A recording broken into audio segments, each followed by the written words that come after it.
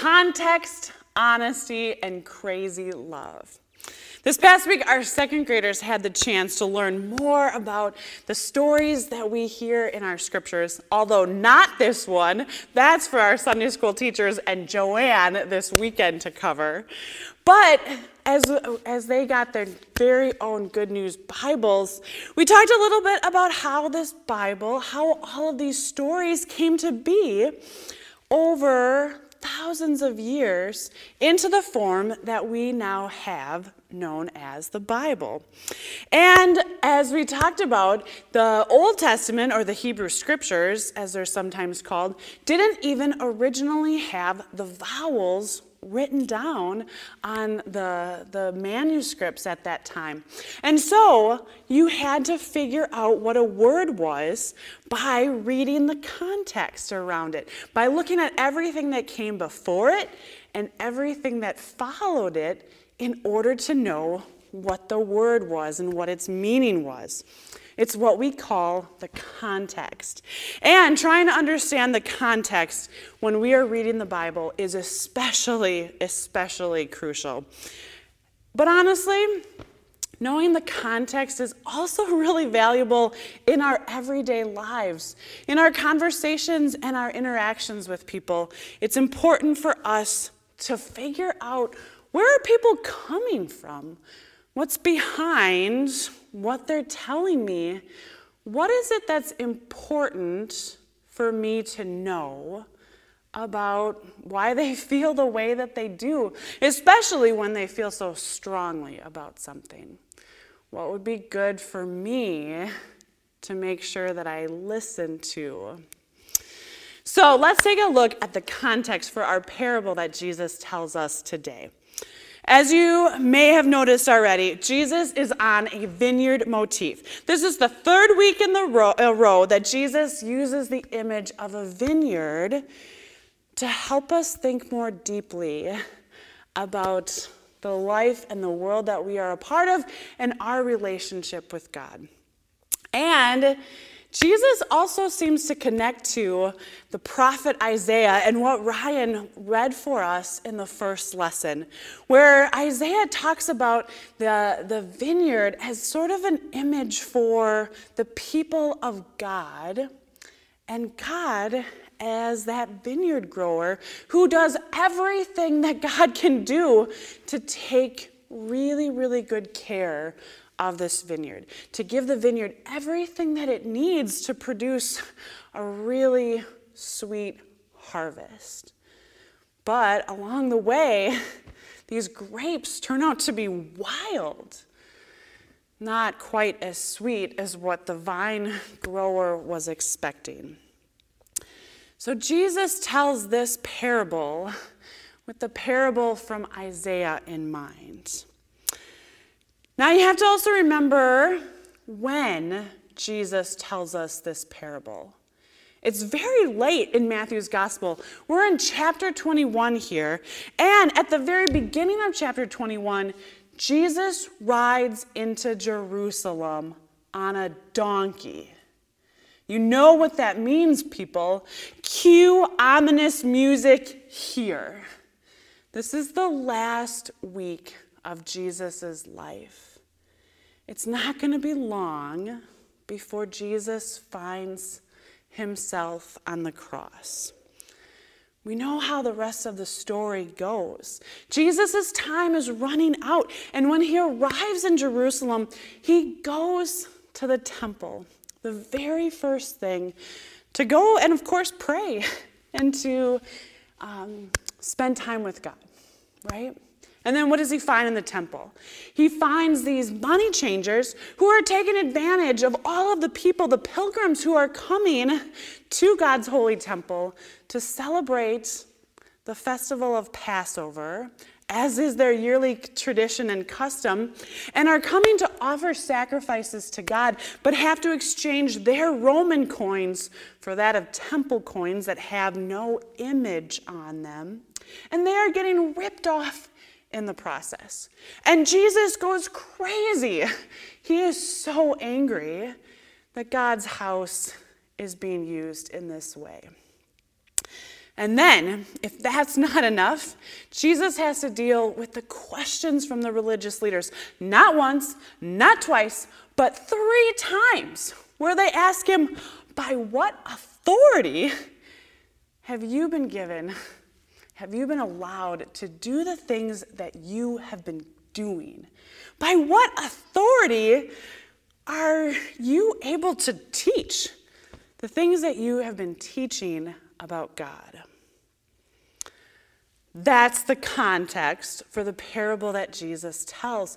It's a parable directed at those religious leaders who are not able to see what it is that Jesus has been doing, and they're not able to hear through Jesus' words who he is.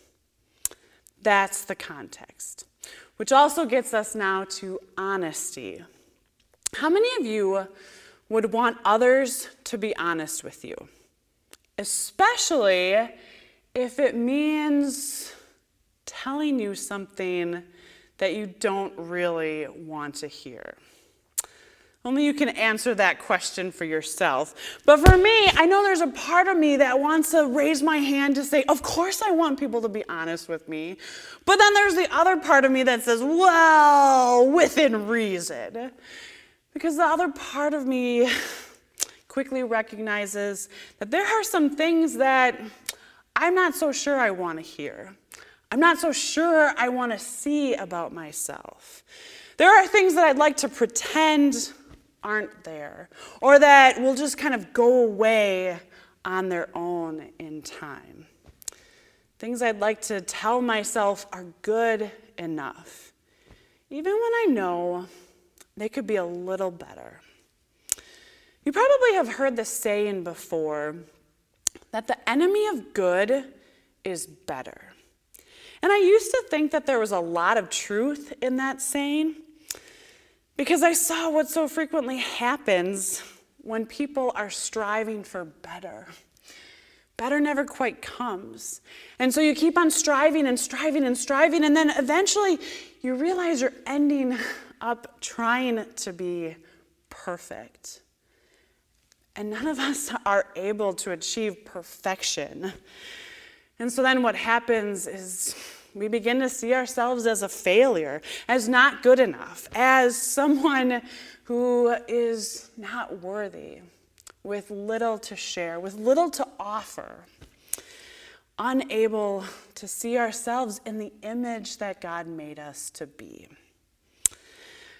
As I have thought about that saying over the years, I've come to realize that I think what the enemy of good isn't better.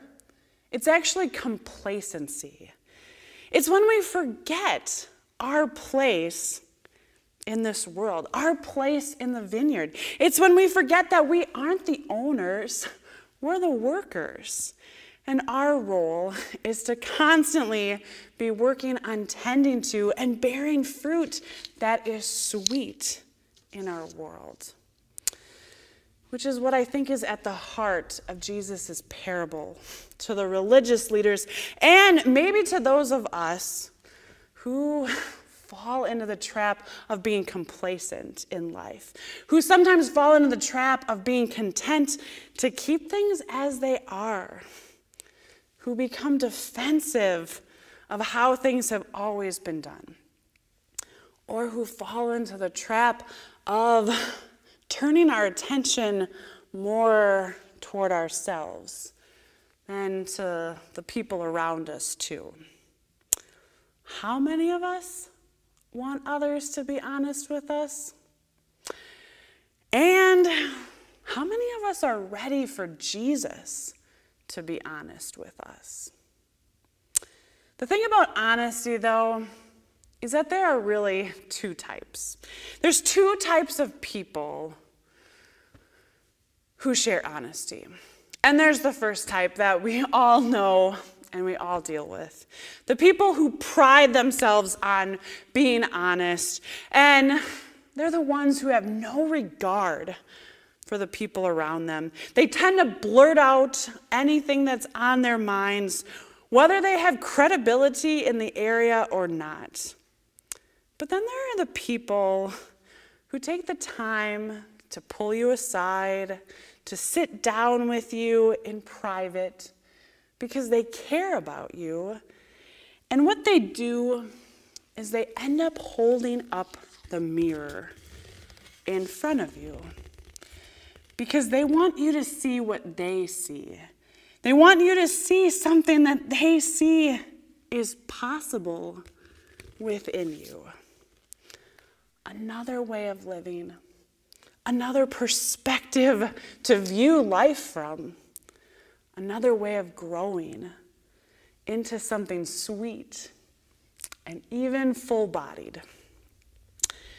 In some of the parables that Jesus tells us, he holds up the mirror to the heavens so that we can get a better glimpse of who God is and God's love for us. But in some of the parables, like the one that we just heard, Jesus holds up the mirror for not only the religious leaders, but for all of us too. Especially when we fall into the trap of being a little complacent or focused on ourselves, or when we think that we're the ones who make it all possible in our lives, when we forget that we're really just the workers in God's vineyard, and that it's from God that everything that we need comes. One last thing, crazy love. In our gospel, it seems crazy to us that after everything that had taken place, this vineyard grower would actually dare to send their own son. But in an honor and shame society, it would have been unthinkable that anyone would not have shown respect for the son. But we all know what will soon come to be for Jesus after telling this parable. He is the son sent to the vineyard, and he will be killed, thereby becoming the chief cornerstone that the builders rejected, to switch to a new metaphor. That's the context for the parable that Jesus tells us.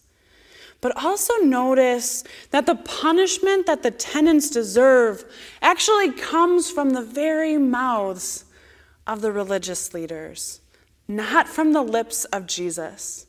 Jesus remains simply holding the mirror in front of them, loving them so much that even to the very end, Jesus speaks honestly and truthfully because he knows what will soon be possible for them and for all of us. Life. Life eternal. That's crazy. That's love. This week, may you take a little time to look around you, look at the vineyard that you are a part of. May you take a little time to look at the gifts that God has given to you. No matter how great or how small you think they are, may you find ways to share them, to use them, and to keep on working to make this harvest in God's vineyard as sweet as it can be. Thankful for all that Jesus makes possible for us all. Amen.